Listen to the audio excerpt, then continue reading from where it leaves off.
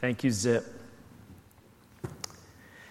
Well, last week we looked at Ephesians 1 through 3, and we asked the question, who are we, right?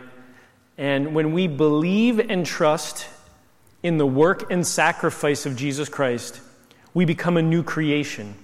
We change, right? And so we looked at Ephesians, said in that change, or when we trust and believe, what happens?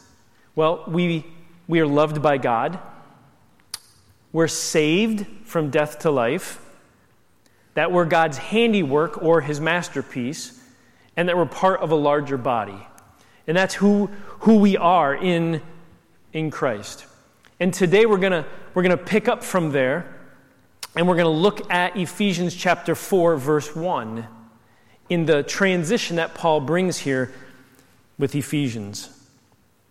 Ephesians chapter 4, verse 1, I'm reading from the ESV. It says, I, therefore, a prisoner for the Lord, urge you to walk in a manner worthy of the calling to which you have been called. We know it's a transition because he uses the word therefore, right? That's always an indication that what he said before means because, from one thing to the next thing, therefore.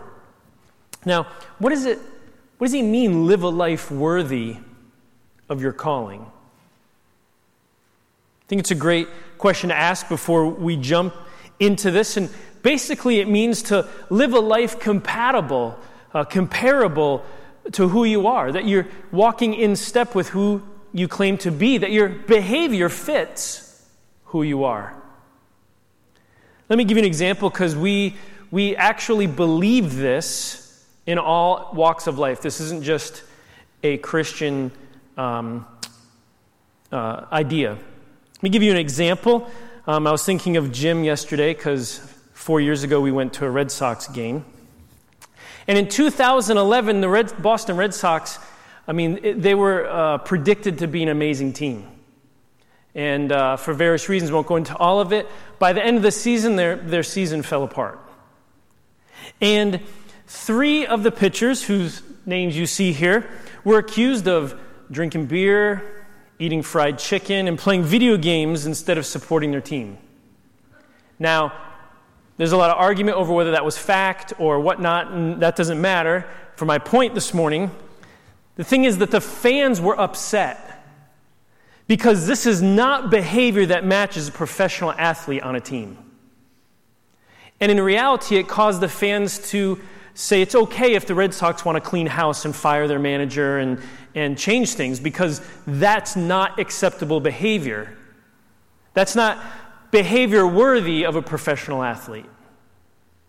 So we had an expectation that they would walk in accordance with who they were. Another example that would be today we have a lot of protests happening around the country over what? Over police. You see, there's some police officers who have acted outside of what they're really expected to act. Whatever that is, they've used excessive force, they've done different things, and there's protest against that, like, hey, they're behaving in a way which they shouldn't. They're supposed to serve and protect and uphold the law, and they're operating outside of that, and we don't want it anymore. So there's an expectation that they walk worthy of who they are, right?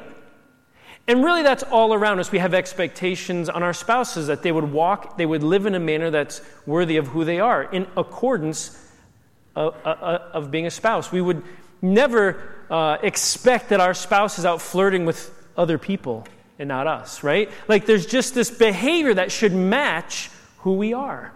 And this is what Paul is talking about. He's saying, hey, I just laid out for you who you are in Christ. Therefore, let's live in accordance with who we are. Let's live in such a way that we are in step with and synonymous with who we claim we are in Christ. So that's the thing. Live a life worthy of your calling, of who you are. That God has called us to this. So let's live a life in step with it. And so this morning we're going to look at this. We're going to ask the question, in light of who we are, what do we do? In light of who we are, what do we do?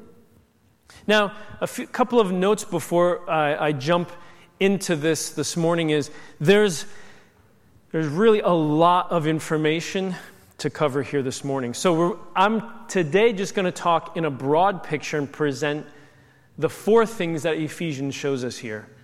And over the next 3 or 4 weeks, we're kind of going to dive in and give you a little bit more detail and develop those in a bigger and greater way. So just keep in mind that if you go today, you're like, wow, he really just kind of over that. We just don't have the time to do it all today. The other thing is this. When we think of our lives and who we are, and when we ask the question, what do we do? There are really 3 entities at play here that have to be considered. It's God, who exists in the Father, Son, Holy Spirit. There's you, the individual. And then there's the larger body of Christ. And when we talk about what is it that we do, all of those things kind of intersect and flow in and out. You can't divorce one of them from what you do. They all affect the other entities. And so you can't say, well, it's just about me and Jesus, and I don't care about the larger body. Or you can't just serve the larger body, not care about yourself or motivate. And obviously you can't remove God from it and focus on you and just the church and forget about God. That everything that we do kind of just, it's like a plate of spaghetti. It all touches. You can't separate it nice and neat like I do when I eat. I make sure that my peas don't mix with my mashed potatoes, that don't mix with my meat. I keep it separated. And other people in my family just put it all together and eat it. But it's not possible in this instance to separate. It all touches each other. And so even though there might be something that has a heavy focus on you as an individual, if you act and respond in that way, it's going to affect the larger body, whether you want it to or not. And so it just keep that in mind today and really always, but as we march through and what we're supposed to do in how we live, that all of these things affect each other. So let's ask the question here, in light of what we do, in light of who we are, what do we do? Well, we said last week from Ephesians chapter 2, verse 4, we identified that one of the things is that we are loved, right? That we are loved by God. And that's an amazing thing. So in light of who we are, in light of being loved by God, what do we do? And in Ephesians chapter 4, verse 2, and then again in chapter 5, verse 2, we're going to read. Be completely humble and gentle. Be patient, bearing with one another in love. That's chapter 4, verse 2. And then chapter 5, verse 2 of Ephesians says this, and walk in the way of love, just as Christ loved us and gave himself up for us as a fragrant offering and sacrifice. So what do? We love. And Paul gives us the example here in Ephesians, like just as Christ loved us, that Christ is our example, that because we are loved by him, we in return love. It's who we are. In fact, the Apostle John wrote in 1 John chapter 4, verse 7, he said this, dear friends, let us love one another, for love comes from God. Everyone who loves has been born of God and knows God. And then if we jump to verse 19, it says this, we love because he first loved us. So it's what we do. That's what John says. Hey, we love because he first loved us. Now, if we tease this out and you start looking through Scripture, first of all, if you just type in like a search in your Bible search software, love, and all the variations of love, loved, loving, all that, like pages come up. It is the theme of Scripture. And so I know this can be difficult. Oftentimes we pick who we like to love. We just say, I'm going to stay away from folks or whatnot. So who do we love? Well, we love God. We love our family. We love our neighbors. We love each other. We love the world around us. We even love our enemies. It's what we do. We love.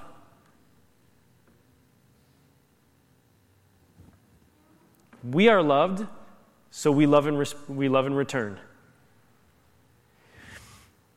Now, I know that all of us are on different places, and some of us are really good at this in some arenas and bad in other arenas, and I might be good in the arena that you're bad at, but I'm bad in the arena you're good at.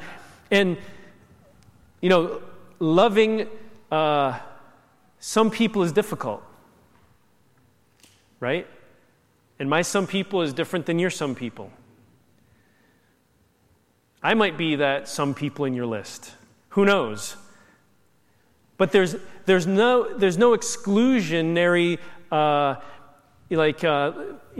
asterisks. Hey, except for this, except in this circumstance, Scripture just no. We love. That's who we are. That's what we do. We're loved and we love.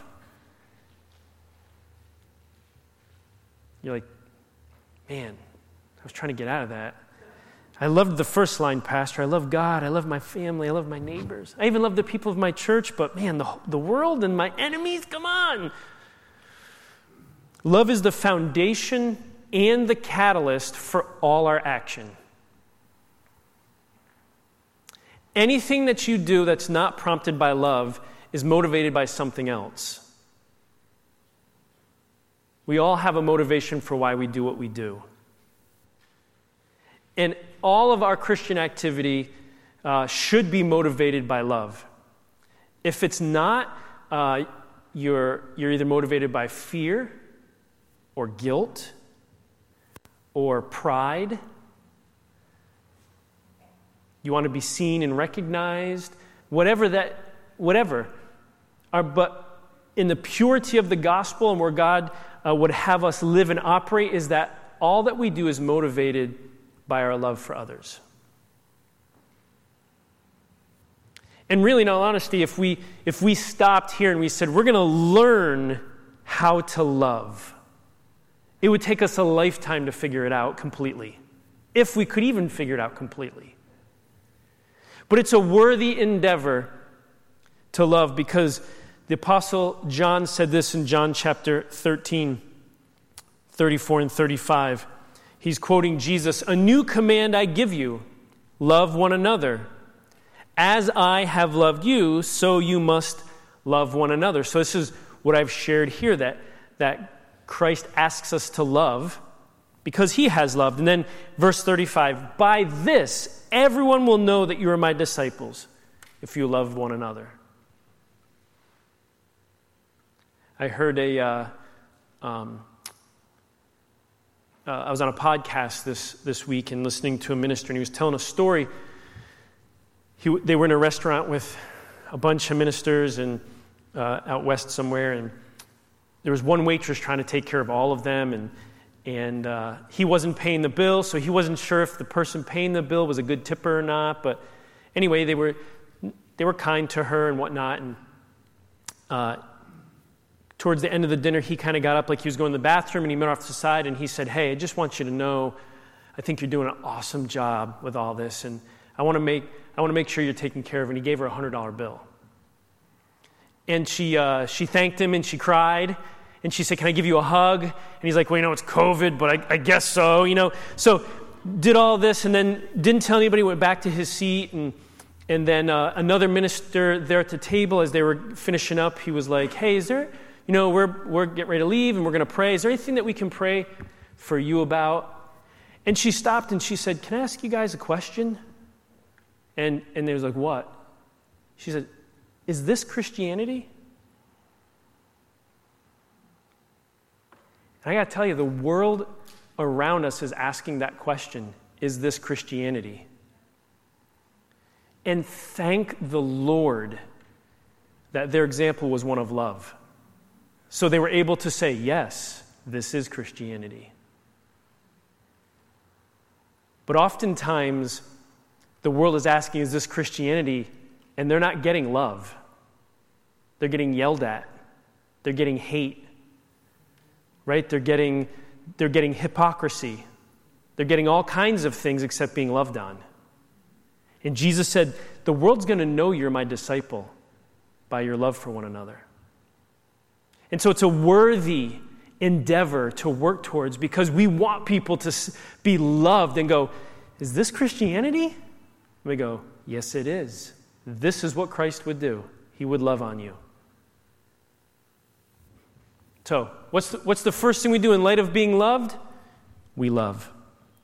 Second thing we talked about last week from Ephesians 2, verses 4 and 5 is we said, we are saved from death to life. We're saved. So, in Ephesians chapter 4, verse 17, Paul writes this, so I tell you this and insist on it in the Lord, that you must no longer live as the Gentiles do, in the futility of their thinking. Jump to verse 22. You were taught with regard to your former way of life to put off your old self, which is being corrupted by its evil desires, to be made new in the attitude of your mind, and put on your new self, created to be like God in true righteousness and holiness. What is Paul talking about? He's talking about pursuing transformation. Let me explain it this way, because this, I think, creates a lot of confusion in the church. Nicky Gumbel is a pastor in England and famous for his leadership in the Alpha Course. And he wrote this. He said, when we talk about being saved, are we talking about the past tense, the present tense, or the future tense? Have we been saved? Are we being saved? Or will we be saved? Right? Because I'm saved. Okay, which are you were, you are, or you will? Yes. And let me explain it. Here it is. You have been saved from the penalty of sin, which is death. So when you receive Jesus Christ into your life and you trust in His blood and you put your faith and your hope in Him, you have been saved from the penalty of your sin, which we know from Genesis is death, that you'll be eternally separated from the Lord. While you're here on earth, you are being saved from the power of sin in your life. That's the transformation piece. We're constantly moving from death to life. That the power sin has on us that drives us to things that are corrupt and lead to death, those habits, those thought processes, those patterns in our life that make us, as the proverb says, as a dog returns to its vomit. Right? Just why do I keep doing these things that are horrible for me? Why do I want to do these things? That's the power of sin in our life. And we're being saved from that when we pursue God over our life and we submit to Him working in us. And then the future will be saved from the presence of sin, which, hallelujah, we'll go to heaven and we'll be in a place where there is no sin. Sin won't even have an arena around us. We won't have to struggle with it anymore. So we're saved from the penalty. We're being saved from the power of, and we will be saved from the presence of. So, yes, past, present, future. And it's important for you to understand that as a believer, because you're living right now in being saved from the power of sin in your life, with the hope of being saved from the presence of sin. And so in that being saved from the power of sin, this is what Paul is talking about. You're being saved from death, from things that lead to death, towards things of life. So it's a transformation that happens. And so what do we do in response to this? We seek that transformation. And there's lots of behavior. We'll tease that out next week. There's lots of behavior that leads to our transformation. One of those being Romans 12, verse 2. Do not conform to the pattern of this world, but be transformed by the renewing of your mind. Right? So he talks about when we allow our mind to be transformed, the way we think and operate is different from the world around us. When we're saved from death to life, what do? We seek transformation. We seek God to continue to transform us and save us from the power of sin in our life. So our lives begin to change. They begin to look one way, and we begin to move in a direction to where we end up reflecting more of who Christ is. We look more like Him. We act more like Him. So when people see us, they go, is this Christianity? And we reflect God well. Which leads us to our third thing we talked about last week. From Ephesians chapter 2, verse 10, that we are God's handiwork. We are His masterpiece. His work within us. And so part of that work, it overlaps. The transformation process as we allow the power of God to transform us. Right? We're submitting to His plans and His purpose and His will in our life. He's changing us from an old way of life to a new way of life. We're a new creation. And that's on display for the world to see, this restoration process in our life. That's part of it. But then Paul goes on to talk about in Ephesians chapter 4, verse 7 and 8, he says this, to each one of us grace has been given as Christ apportioned it. This is why it says, when He ascended on high, He took many captives and gave gifts to His people. Then if we jump to, verse 11, it says, so Christ Himself gave the apostles, the prophets, the evangelists, the pastors, and teachers to equip His people for works of service. What is Paul saying here? He says that we put to use what God has given us. That's who we are. In that, it says when Christ ascended, He gave gifts, measures of grace to individuals. And then God gave the apostles, prophets, pastors, teachers, whatnot, to help equip the people to use that measure of grace to do ministry, to do works of service. So what is he saying is, the thing I gave you, you put to work. You use it. This is talked about in numerous places. 1 Corinthians chapter 12, verse 7, Paul says this, now to each one the manifestation of the Spirit is given for the common good. Verse 11, all these, because he goes through this whole list, which we're not going to have time to get into today, but all these are the work of one and the same Spirit, and He distributes them to each one just as He determines. In all of I encourage you to read 1 Corinthians 12, all of it. 13, which we all know is popular as the love. It's interesting, he says, he lists all of these gifts, this special grace, this power that's available to you. And then he says, but if you have love, you have nothing. So it's tempered, again, with love. But each one of us has a measure of grace, a gift from God that needs to be discovered, it needs to be developed, and it needs to be deployed in your life. In Romans chapter 12, verse 6 through 8, he says this, we have different gifts according to the grace given to each of us.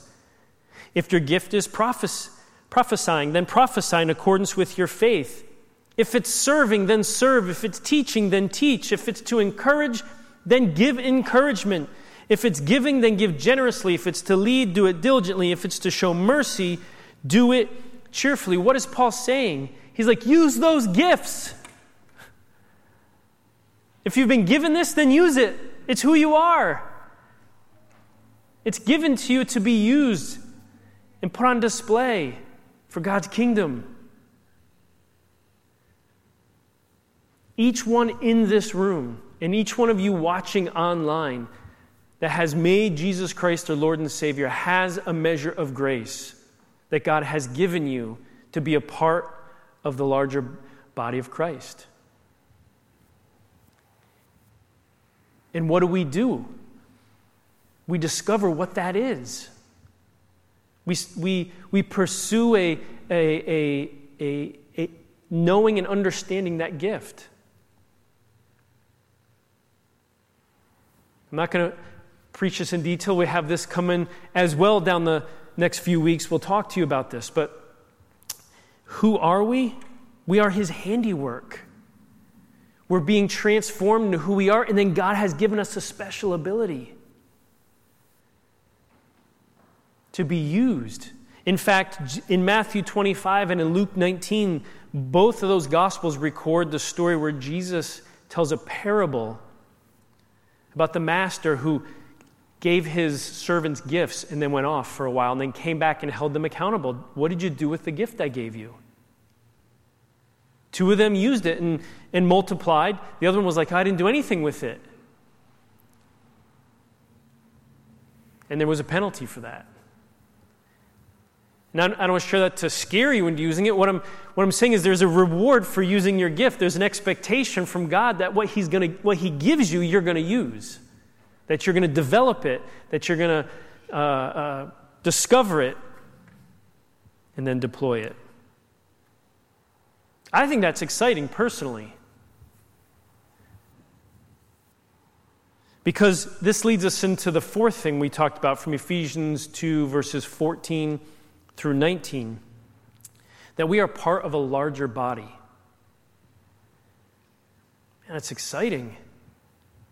Well, why is that exciting? It's because I can then just focus on who I am and discover and develop and use what God has given me, and I don't have to worry about all the other pieces. I just have to be me. I don't have to be everybody. I don't have to be everything.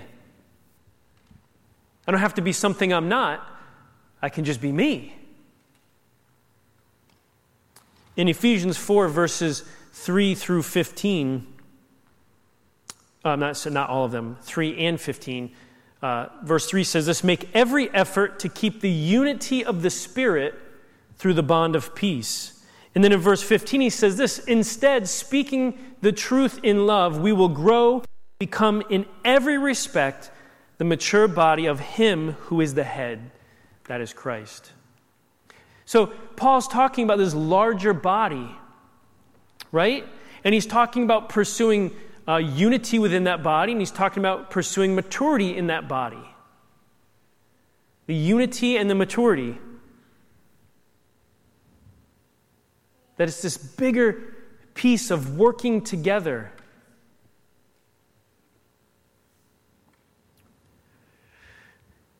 You know, there's this quote, it's anonymous, not sure who said it. So many different people have used this quote in different contexts. I was hesitant to share it because if you've heard it in a Hindu context, I don't want you to be like, oh, pastor's quoting Hindu things. Like, it's been used so many different ways, but it fits what we're talking about here, and that's this. We may not have it all together, but together we have it all. We may not have it all together, but together we have it all. And that's what, in essence, what Paul is talking about here is that I don't have to have it all together. I don't have to know everything. I don't have to be able to do everything and be the jack of all trades and understand all the everythings. I am free. I am free to be who I am in Christ, knowing that there are weaknesses around me and other things that have to happen, but I know that together somebody else has that peace. You see, that's the unity and the maturity of the body. That I can focus on my gift, and you focus on your gift, and you focus on your gift. And when I'm strong in my gift, you can lean on me, and I'm gonna bring it. But then when you're strong in your gift and I'm weak, I can lean on you because you're bringing it. And we're all this, like a well-oiled machine. That's why the references in many parts of Scripture is to the body. Talking about different eyes and nose and hands and mouth, and everything's different and functions different, but somehow together, man, it really, really works. And so it's important for us to understand that being part of a larger body is that I'm pursuing the unity and the maturity of that body as I am growing personally in my gifting and in my loving and in my individual peace.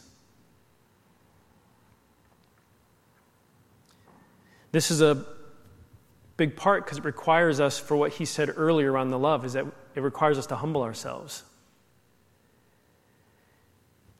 It requires some of us to admit that we need help. And it requires some of us to step up and not always taking, but actually contributing. Because you have a strength and you have a peace that you need to give to the body, or we are weak without it. Both require humility. Right? We got to step outside sometimes of this American, I don't need nobody. It's not true. We need each other. I need you. You need me. And that's just the way it is. That's who we are. We give and we receive. We build others up and we let others build us up. Right? When they are weak, I am strong. When I am weak, they are strong. And we learn to live in this way of trusting in the gift of grace that God has given others and not trying to be everything for ourselves.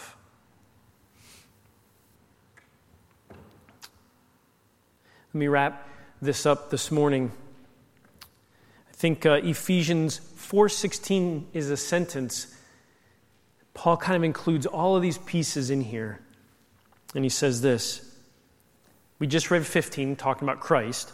From him, the whole body, joined and held together by every supporting ligament, grows and builds itself up in love as each part does its work. I mean, that's the vision right there. Right? From him, meaning we're building all of this on Christ, our belief, our faith, our hope, our trust in Christ. From him, the whole body, not just Faith Assembly of God either, every person who places their faith, their hope and trust in the work of Jesus Christ, joined and held together by every supporting ligament, grows and it builds itself up from the foundation of love as each individual part does what it's supposed to do. That's who we are.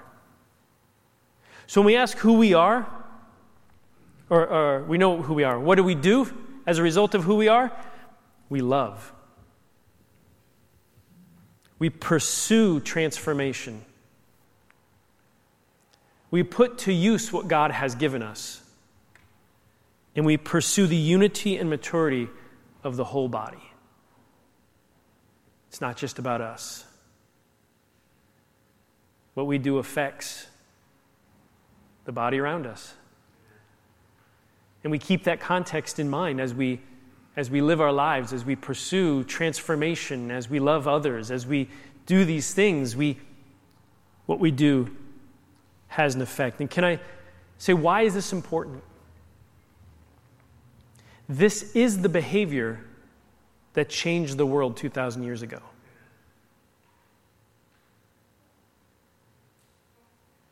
When we read about the the church in Acts, you see, Paul was alive and operating.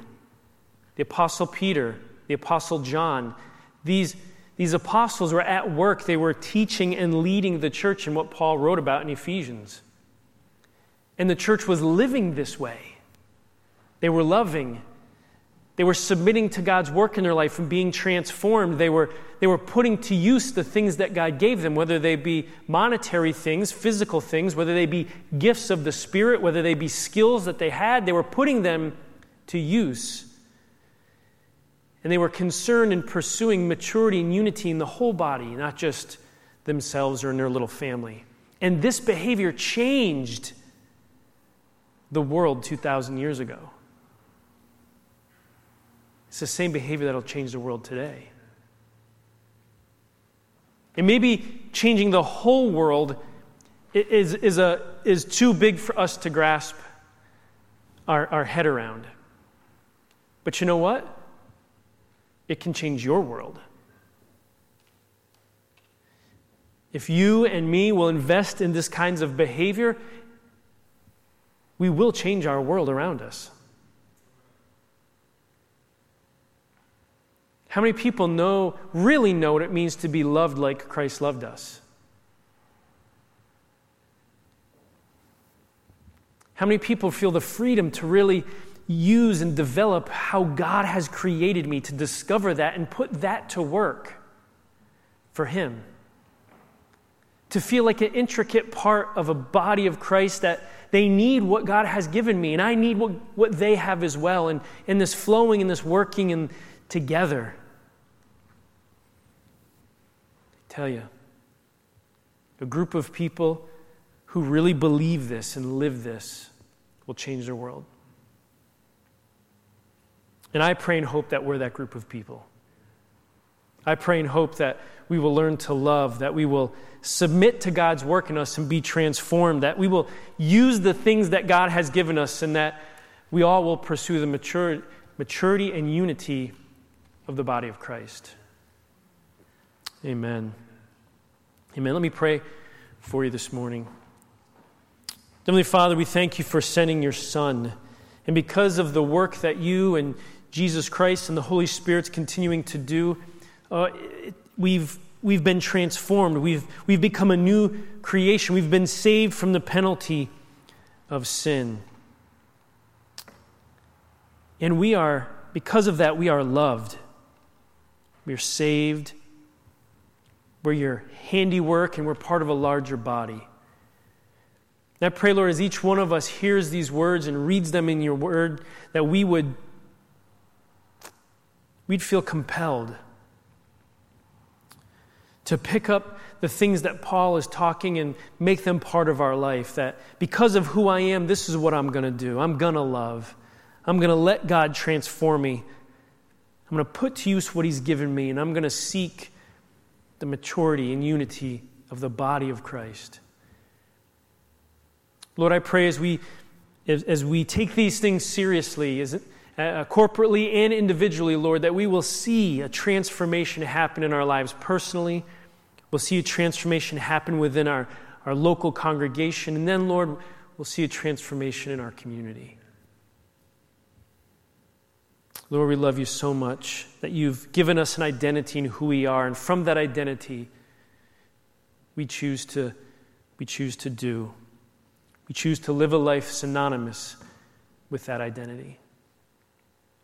Lord, I pray as we seek to do that your Holy Spirit's presence would do its work in our life and give us wisdom and power and encouragement, and help us overcome the obstacles that come in that way, that come with that life choice.